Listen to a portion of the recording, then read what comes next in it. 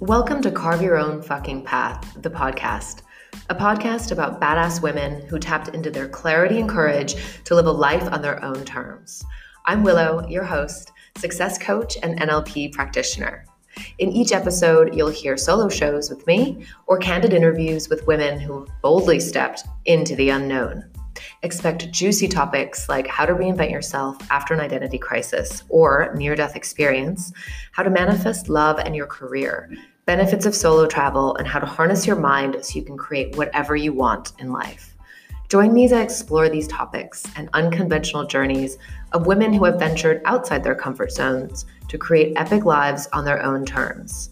My mission for this podcast is to inspire your inner risk taker to live courageously so you can start taking action today towards carving your own path. I'm so excited to have you here. All right, on to the show.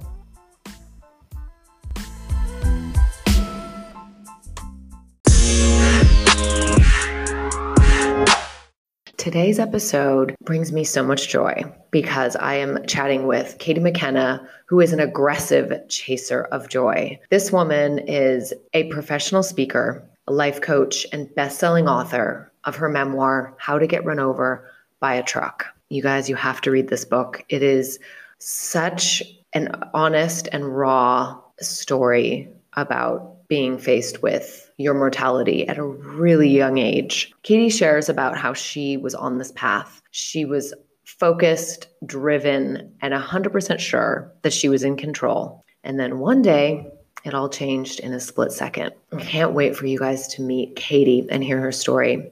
Katie lives in Brooklyn with her husband, and she is quarantining in Vermont. All right, you guys, here's Katie McKenna. Thank you so much for having me. So delighted to be here. Thank you. So what's funny is, so your book, I'm just going to jump right to that. I have handed it out to many people. And even today I was mentioning to a friend, I said, I'm interviewing Katie who wrote the book. She's like, I'm reading that book right now. So get out of here. That is so nice. That's wonderful. Thank you for that. Yeah. Yes. So it's such an amazing story. And well, why don't you tell us a little bit or a lot about, your story, but also I want to go way back, kind of your path, like childhood, before your path took a very different turn. Absolutely. Yeah. So, to kind of start off just about like what the book is based on, sort of. Is that a good place to start? Yeah. Why not? Yes. Okay, great. Yeah. So about 12 years ago, I was getting up to go for an early morning bike ride. And I was finishing up a 10-mile ride, and I was at a stoplight, and I indicated that I was going to make a right turn, and there was a truck on my left-hand side, and then a car behind it. Neither one had their indicator on, and I had indicated. I saw this sunrise, like just peeking out on my right-hand side. It was like starting to rise over these low brick buildings where I live in Williamsburg, Brooklyn. And I thought that would be kind of the perfect way to start my day, was to get to see this gorgeous sunrise. And so I saw the light go green, and I made my right turn wide and easy. And unfortunately, the truck that was on my left-hand side didn't see me, didn't see that I indicated. And I missed the cab of the truck by only a few inches, but the back part of the truck, I was run over by the first four wheels of an 18-wheeler, and then there was a brake, and then I was run over by the second set of four wheels of the truck. Luckily, the driver stopped, but he never came back to kind of see what had happened to me. I stayed conscious during the entire event, which is insane. Crazy and super different. I know. You had that sort of like idea in my mind of being like, if I close my eyes, then that meant that I would die. I was picked up by EMTs, rushed into emergency surgery, where I asked the doctor if I was going to live, and she told me probably not. And then I was intubated for 10 hours of emergency surgery. I know, isn't it? It's just crazy. I mean, and the thing that's interesting is I've done the research, right? And that's doctors are supposed to do that, because if they think someone is gravely injured, they want for them to let go and not suffer and not struggle. Isn't that crazy? So they're trained to tell you the worst case scenario. Absolutely. Totally. So so you were 24. Yes. Right. So Yes. you're just, young 20s, living in Brooklyn. And well, take us back just right before then. Like, what path were you on? Yeah. Well, I just started a job in finance literally the month before. My crash was October 2nd, and September 1st was the first day of my working in finance. I come from a Wall Street family. So my dad worked on Wall Street, my uncles, my cousins, my brother, like everybody. And before that, I'd been doing nonprofit, like catering sales. So random, but I was an event planner and an event manager, and I'd been pretty unhappy. And my dad was like, why don't you just work in finance? Like you like sales, you'll be great. It'll be great. Like, and I wasn't nuts about it, but I did like it. Like I liked it. I liked the people. I liked what I was doing. I was like, I can do a job in finance. Like I can do this. And yeah, that was what was happening in my life. And I thought, I was like, okay, I'm going to be an internal wholesaler. Like I will become an external wholesaler. I'll make tons of money. I'll like live my dream. I'll probably get a nice place on Long Island. I'll live the dream. And yeah, and things, and I was dating, someone he and I were best friends from high school, and we had started dating. We'd been dating for like, I think about 2 years at that point. Okay. Yeah. So like I was like, he and I are going to get married. I'm going to work in finance. I was like, I'll be married by 27. I'll be ready to go. Like, life, I got life by the strings, So you had it all planned out. Oh, of course. Absolutely. I knew exactly what was going on. I was completely sure of myself. Okay. So that is your personality. Just plan it out. Ambitious, clearly.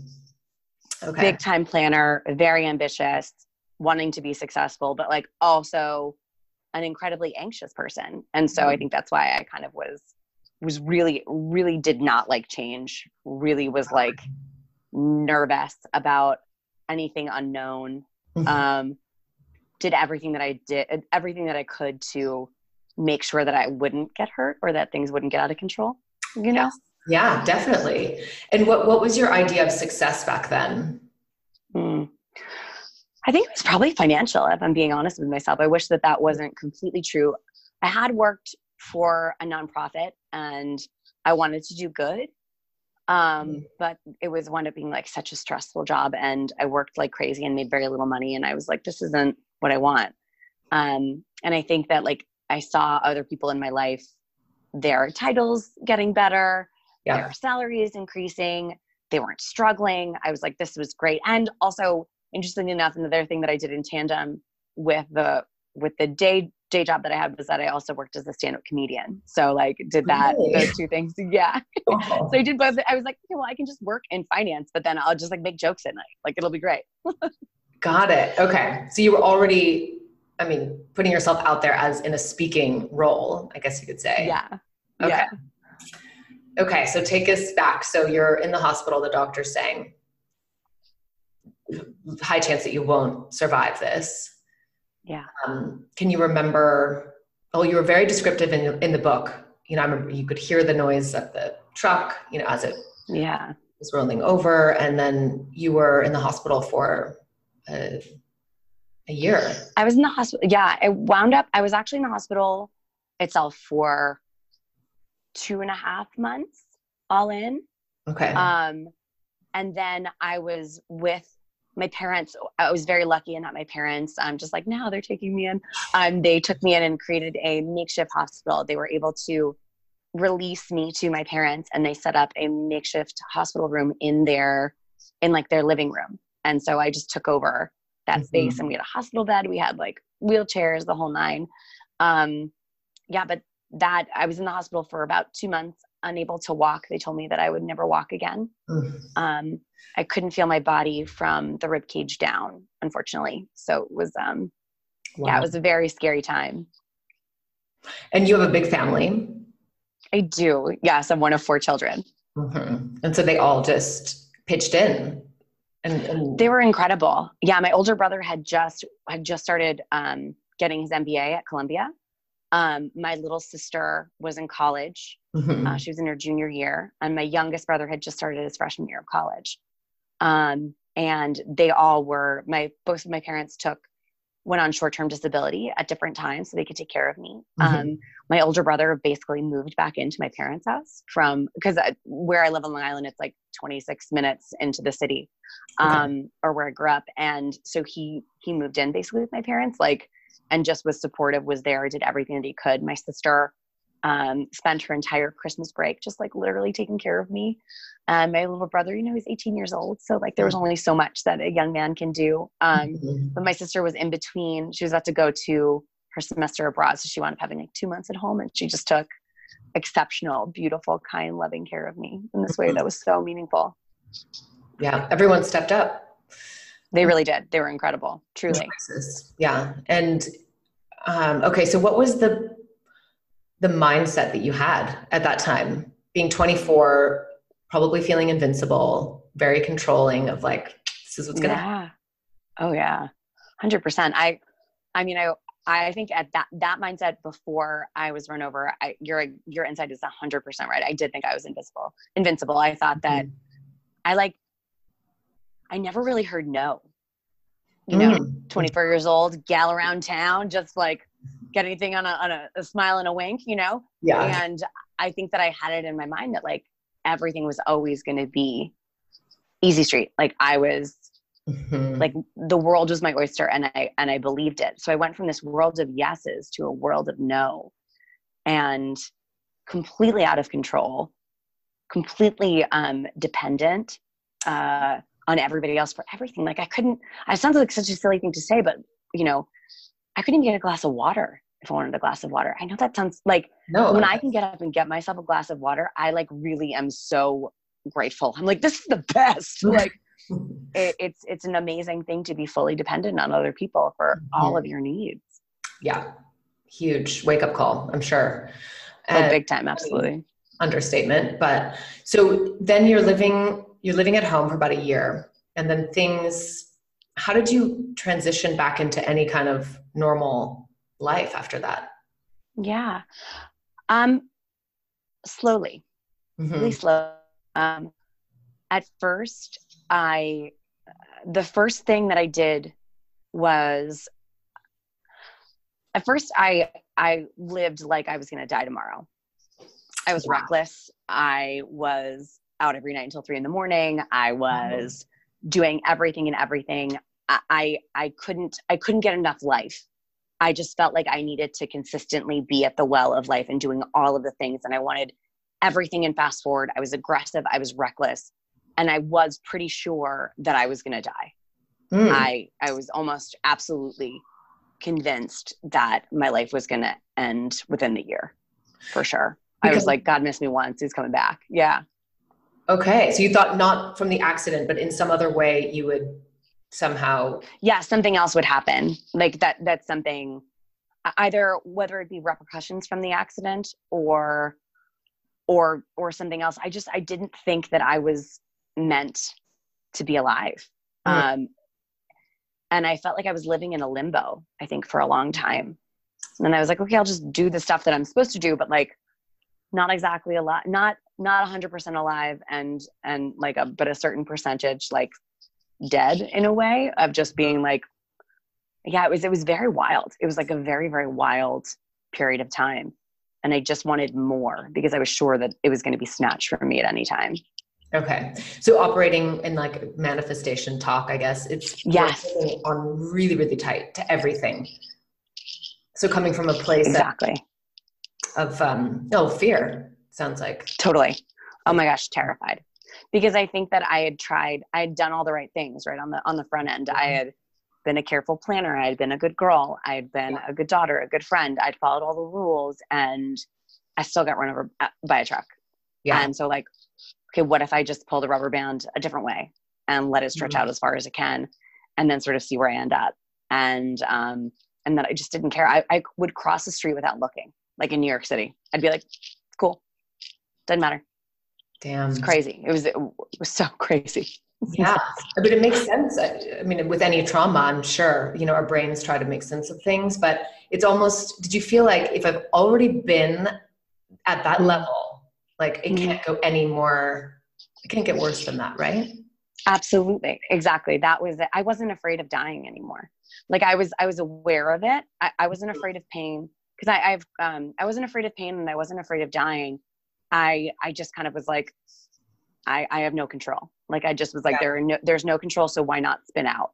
Mm-hmm. And, I think the first time that I started to really care again was I went out for a walk and I was in a new relationship and I was starting to fall in love. And I suddenly was like, I crossed the street.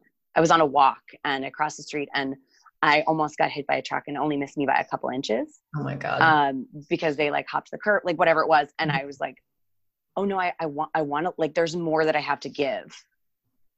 Not that there's more life to be lived, but like I owe the world something. So I kind of need to stick around and I need to be thoughtful Mm-hmm. with the way that I'm living because like, yeah, I'm okay with dying, but I'm also, I think that there's a gift here that I should share. So you had that after the hospital, after that year, this is, so that realization came afterwards. And you do talk about in the book. And I can, because, you know, you were such, you write in such a descriptive way. I felt like, you know, we were just all there with you and Dad would pop the champagne all the time and, you know, and just celebrating all these moments. So it seems like after the fact, after you're then walking again, able to function, that's when it clicked for you that you really wanted to give back and like really live fully. Okay. Yeah. And I think understanding that it was understanding that this was a gift versus it almost not a gift, but like being really conscious that there were so many people who didn't get that opportunity, that there are people who have died and didn't get so lucky. Like, how dare I be wasteful? Yeah. And, you know, and thinking of it as really of being like, there's this quote that I love, which is the purpose of life is to find your gift. The meaning of life is to give that gift away. Mm-hmm. And I think, something that I realized was like, while I was in the hospital, all that I wanted was a book or something. I wanted a story that spoke to me, that made me feel less alone. And I couldn't find it. So I wrote the book I wanted to read. And I started writing when I was in the hospital. And at first it was just like journal entry. Yeah, please. Oh, so when you started writing in the hospital, was it more of a journal type of thing, or did you have the vision that you wanted to write a book? I think it was more of a journal thing, but then as time went on, I was like, oh, this could be something that's interesting and potentially helpful for other people. And I think that became something that I was really, really aware of, which was a really great thing. But it took me a while. It took me, cause I wrote like throughout that year. Right. But it took me a long time to like believe that it could be a book or that anybody would be interested in reading it other than like me, you know? Right. But it was a beautiful catharsis, but also I was hopeful that it would be helpful. Okay. And then you continued on. So you just came out with the book, 3 years ago now or years ago. And so, yeah, that's exactly right. Okay. So you had 10 years in between. So how the hell do you write a book, first of all? Oh my goodness. I honestly, like my process was when I was in the hospital, I like got a used laptop that was my godfather's son's.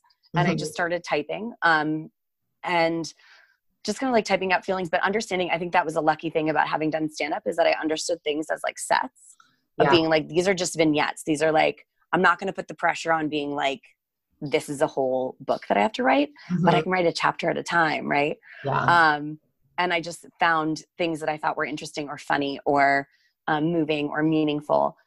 And I started writing then. And then when it got back to work, I had to do this like in tandem with my day job working in finance. So I would get up in the mornings at 5. I would write for 2 hours, shower, get ready, get into work by like 8:15. I would edit during my lunch hour, and then I would write I get home by like 5:30 or so, and then write for another 3 or 4 hours. And I did that for years. Oh my God. Yeah. The thing that was interesting. Yeah. Oh my gosh. I like told some people, but I was sort of embarrassed about it. I wound up like, I wrote the book.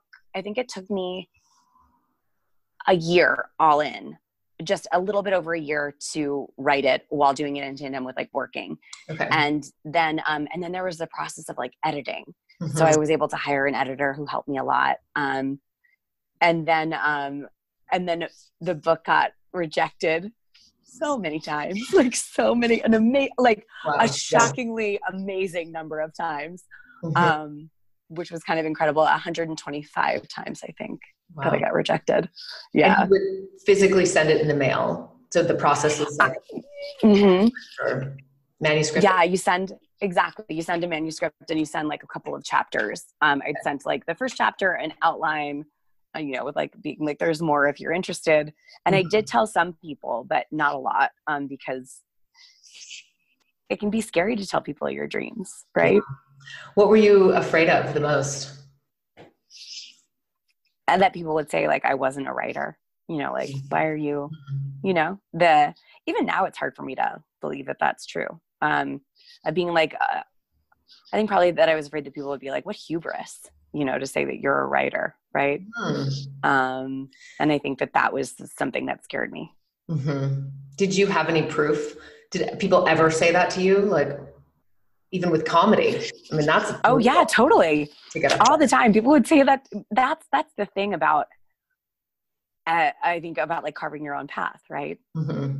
Is that when you are saying, I believe myself to be worthy, or I have a dream and I'm willing to invest my time, effort, and energy into trying to make that dream happen, people are surprised at it surprised or agitated or envious, or just envious. Yeah, exactly. Judgy because they're not doing that. And that you saying that you want something makes them think like, I want to be a writer. Why do you get to do this? And why not me? Yeah. And then they get angry at you for it. Yes. And so, yeah, that's a huge one. And it's confusing because you think it's about you. I know, right? At that time, especially being mid-20s, and into having big dreams. Yeah. So you kind of kept it a secret. Yeah. And then totally. The people that you did tell, were they excited? Did you have good support? Did your family know? My family did know. They were very supportive, especially because of the idea of the catharsis piece of it. Yeah. I think they were really, really conscious that I will say that I think that the reason why I was able to process everything in the way that I did is because of having been able to go through that process. And I think that when I explained it as the idea of wanting to help people, the end game was never to be a bestseller. It was never to even I call it hood famous. When people know that you've written a book, I'm obviously this isn't for riches here. But of they were if the idea that it could help other people, then yeah, absolutely. And that was, I think, the most helpful piece was just that it was this is just because you have got a story to tell that's hopeful and helpful and honest. And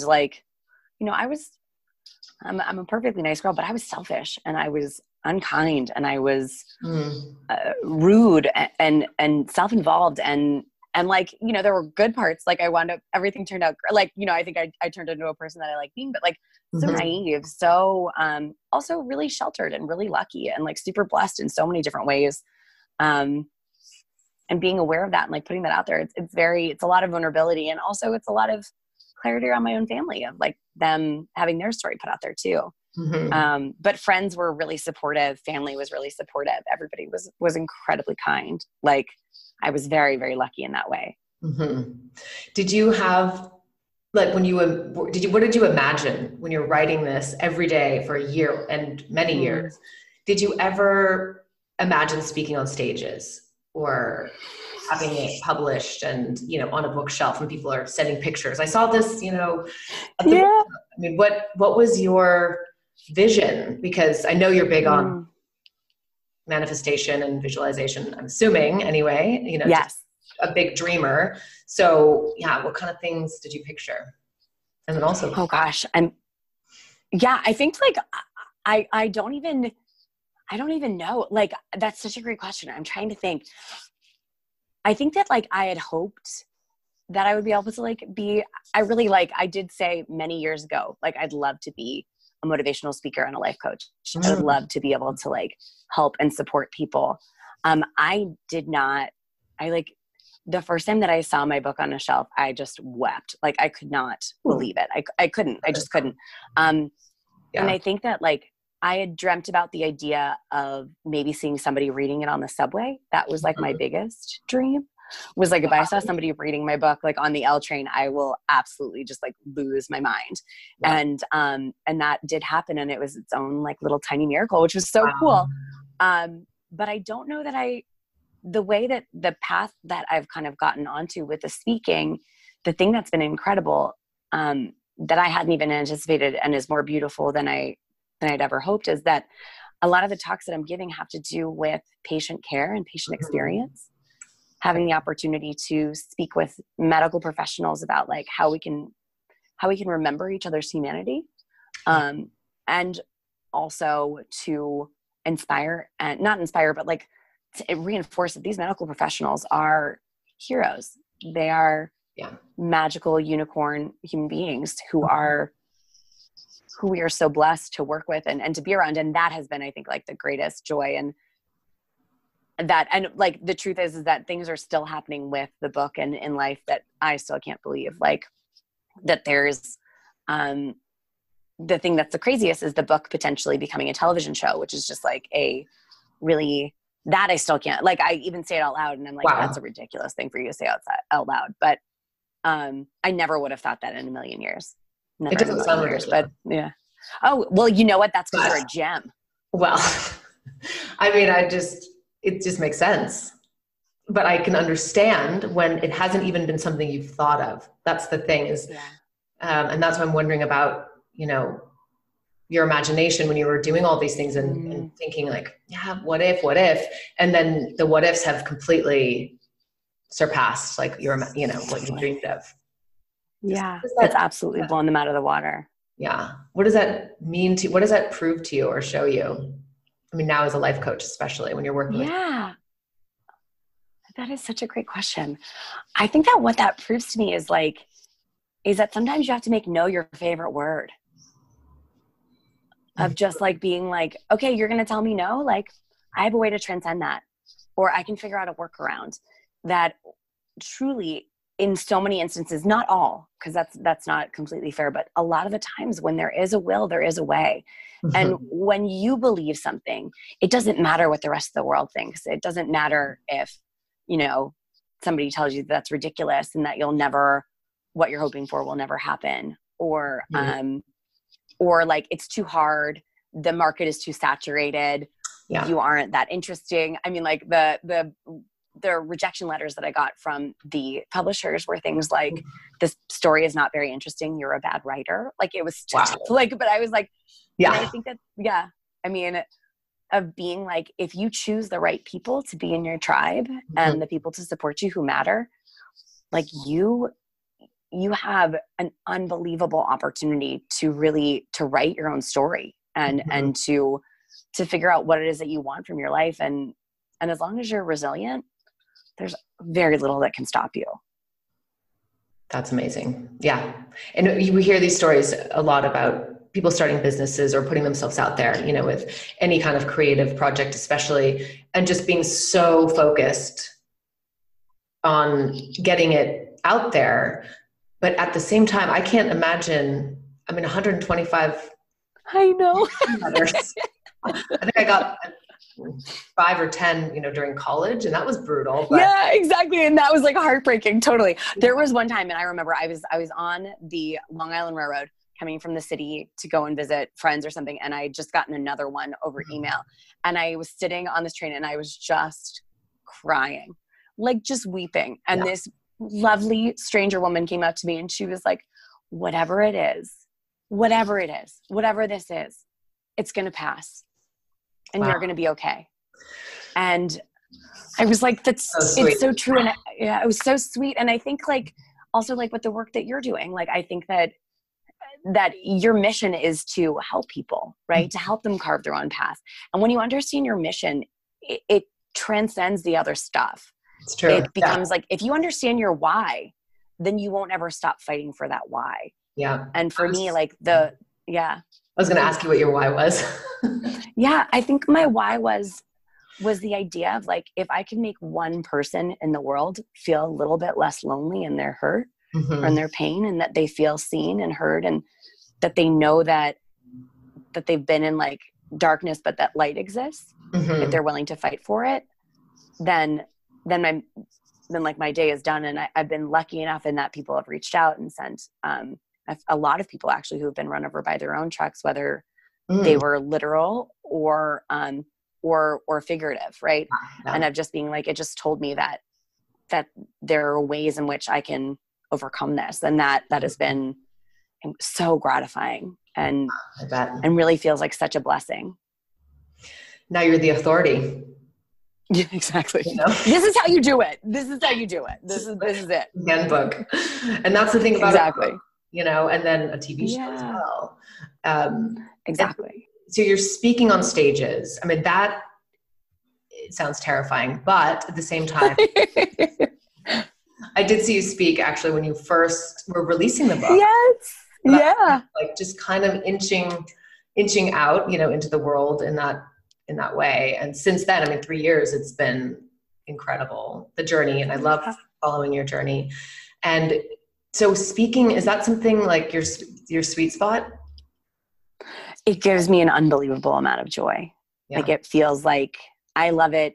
I feel so grateful that people are willing to hear me talk. Like, it just feels like unbelievable that anybody would be like, I will pay you money to talk about yourself. I'm like, ooh, I do it for free. But it has been the idea of being able to speak to people and hopefully to just remind them about their own strength, that like, there isn't anything special about me. Like, really, there isn't anything that makes me different than anybody else. It's just about trying to share the story of what you can overcome if you put your mind to it.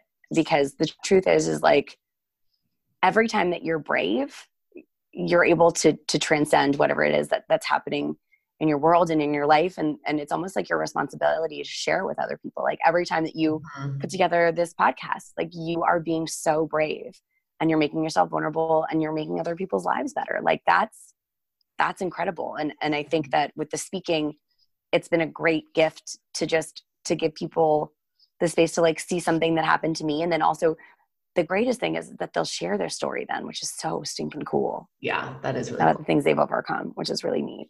Mm-hmm. And do you do Q&As at the end usually or something like that? I do. Yeah. It's the best. It's so great. Like usually there'll be 15 minutes for the Q&A and then it winds up going like a half hour. It's like my favorite. It's just wonderful. That's so cool. So cool. It's so cool. And and sometimes it won't even be questions. They'll just be like sharing about themselves and it's amazing. That's so cool. And I love talking about clarity because it's difficult for a lot of people, including myself as well. And I think, so writing the book, can you remember the moments of clarity that you had that you were like, I'm going to make this into a book? And then once you made that decision, can you remember making that decision in general of like, you're going to make this book no matter what? You're going to publish it. I knew that. Yeah. I think I knew that I'd probably say like it was the winter. It was like a few months after the crash and I'd been writing in my journal and I was like, I remember being like, I'm going to make this book and I will figure out a way to get this published. And after the 125 rejections, and like I had like kind of a tough interaction with a literary agent where things went a little sideways. And I remember just being like, I am tired of this story not being told. I'm tired of it. And I'm going to figure something like out. I'm going to make this happen. And in that idea of making know your favorite word, of being like, once I've been rejected 125 times, like what's another couple of rejections? Like I can figure this out. The bar is quite low at this point. And so I tried to research, and actually it was working with a life coach that helped me to get the book fully published. And I think the clarity piece to speak to that is of being like, by hook or crook, I'm going to make this happen. Even if it's just 10 copies and I have to pay for every single one myself, like find a bookbinder, there could be something, you know? And I found this company called InkShares where it was this idea of being like, if you can pre-sell 1,000 copies of the book over 90 days, then you'll be able to, they'll do the full marketing editing. They'll make it into a beautiful book for you. And then it becomes like something that's in bookstores. And I was like, okay, 90 days. Like I worked in sales. I'm sure I can make something happen. Yeah. And, you know, I sent it out to my network, and the book wound up getting shared. I think it was like 800 times on like Facebook. And I was able to sell 1,000 books in 3 days. Incredible. Which was incredible. It was the fastest that it had ever been done by a non-famous person, which made me feel very fancy.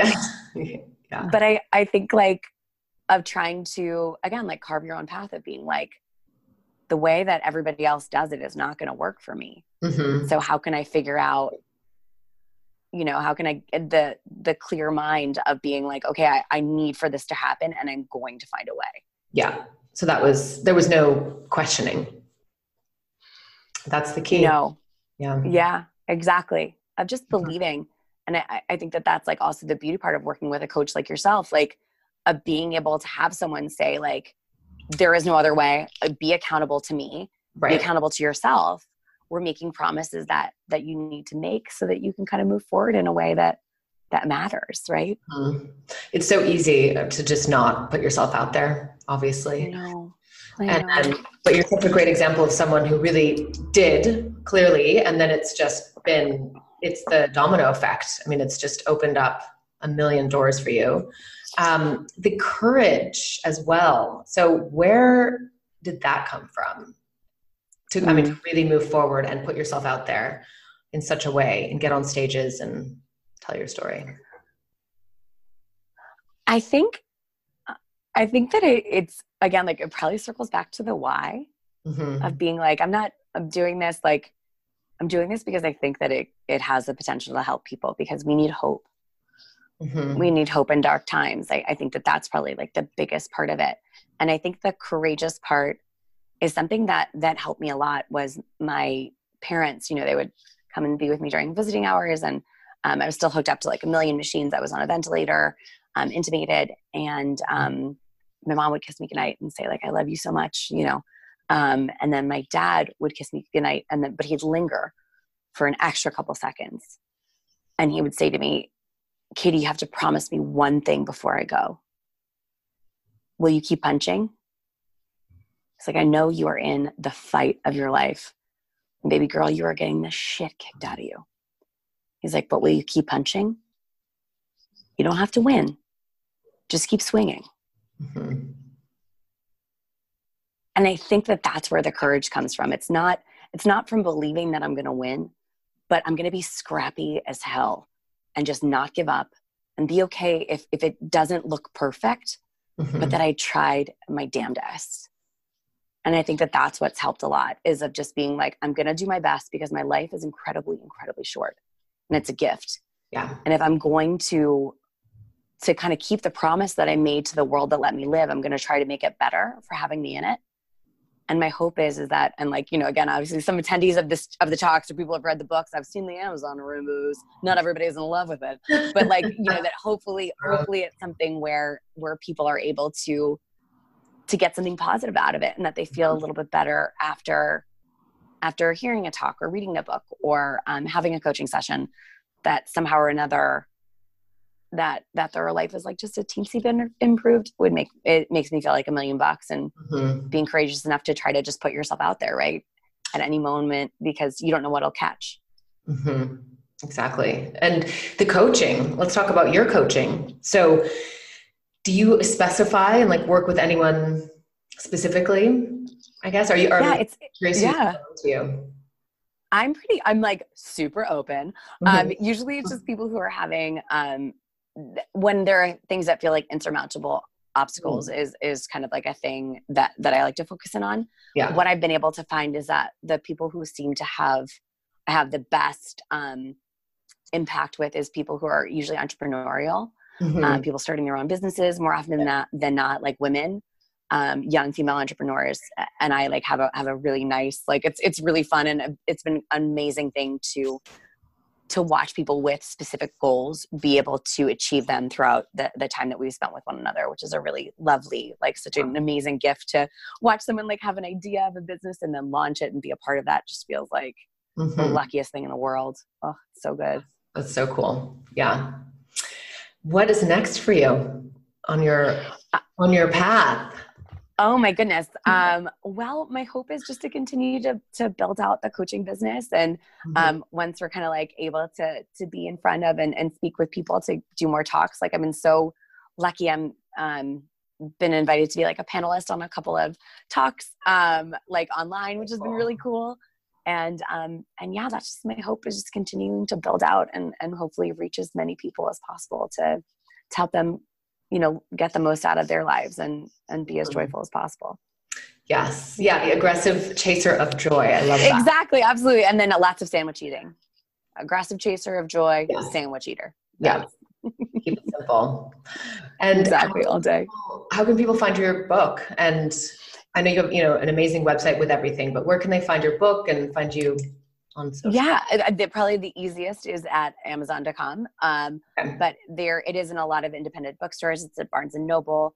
And you can probably find that. It's in tons of places, which is good, which is really good. Any digital copies or any? Yes, really? There is. If you're into the sweet melodic voice, then there is an audiobook that is Just Your Girl.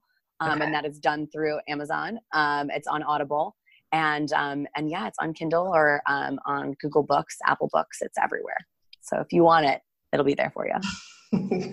Thank you. And I love passing. I mean, it's the hard copy, but it's and the digital version these days. Absolutely. And I will. What I would love to do is I'll send you a couple more for you to pass out. That's very sweet. Thank you. I love it. And when can we hear about your TV show? Stay tuned. We're like in the midst of things have sort of slowed, not interested, like just with the way that the world is, but we're hopeful that we'll hear in hopefully another couple months. So awesome. Yeah, fingers crossed. We're very hopeful, but also just like every part of this is a surprise delight. So we'll see. That's the best. Enjoying no matter what, right? Exactly. Regardless, it's a win. A win. Awesome. Well, thank you for sharing. Thank you so much for having me. This was wonderful. And and stay safe up there in the woods. So that's what I'm picturing is like a wood. Yes, absolutely. Yes, it is absolutely very wooded. I almost want to show you what's outside my window. Yeah. Okay. Yeah. It's like, it's just some pretty woods right out here. Oh, very a little spooky. My New York City heart is terrified. I'm like, I should be nervous about getting killed in Brooklyn, but I'm always like, no, people get murdered in the country. That's the way that things work, right? Yeah, no. Definitely. I watch way too many crime shows anyway, so. Oh, ditto. I know. Absolutely. Yes. Well, thank you so much, Willow. This was such a joy, and thank you for your courage and for your bravery and for your vulnerability of putting out this beautiful, helpful content for all of us. It's really inspiring. Thank you. That means a lot. Welcome. Bye. Bye.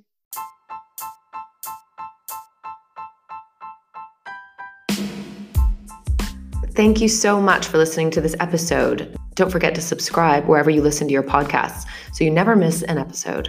And if you like what you hear and want to share your story, or if you know someone you think would make a great fit, you can find me and send me a message on Instagram at whereiswillow. I'd love to hear from you. Cheers to carving your own fucking path.